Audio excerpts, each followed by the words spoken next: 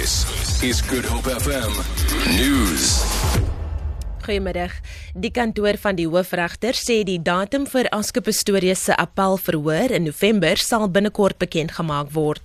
Pistorius se regspan het tot volgende donderdag kans om betooghoofde in die saak in te dien.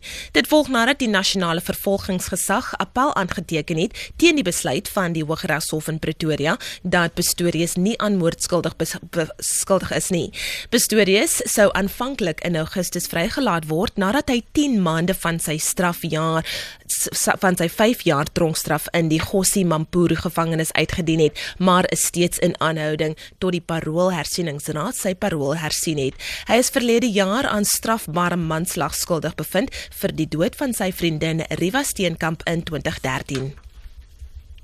Die gemeenskap van Philippi en plaaslike entrepreneurs sê die bekendstelling van 'n multimiljoen-randse ontwikkeling in die gebied verwelkom. Die Philippi Village Club voorsien veilig en bekostigbare infrastruktuur wat entrepreneurs in staat stel om hul ondernemings uit te brei. Dit sal die entrepreneurs ook van die nodige vaardighede voorsien.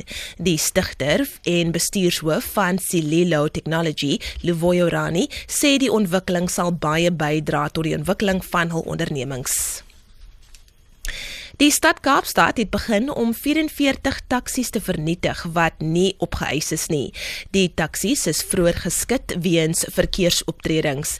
'n Lid van die burgemeesterskomitee, JP Smith, sê daar is sowat 800 voertuie in die skut. Pakistan unveiled its home-built drone in March, saying the craft was capable. En tenslotte die eerste minister van Hongarije, Viktor Orbán, het gewaarsku dat dit nie moontlik sal wees om migrante kwotas onder die huidige Europese Unie-stelsel af te dwing nie.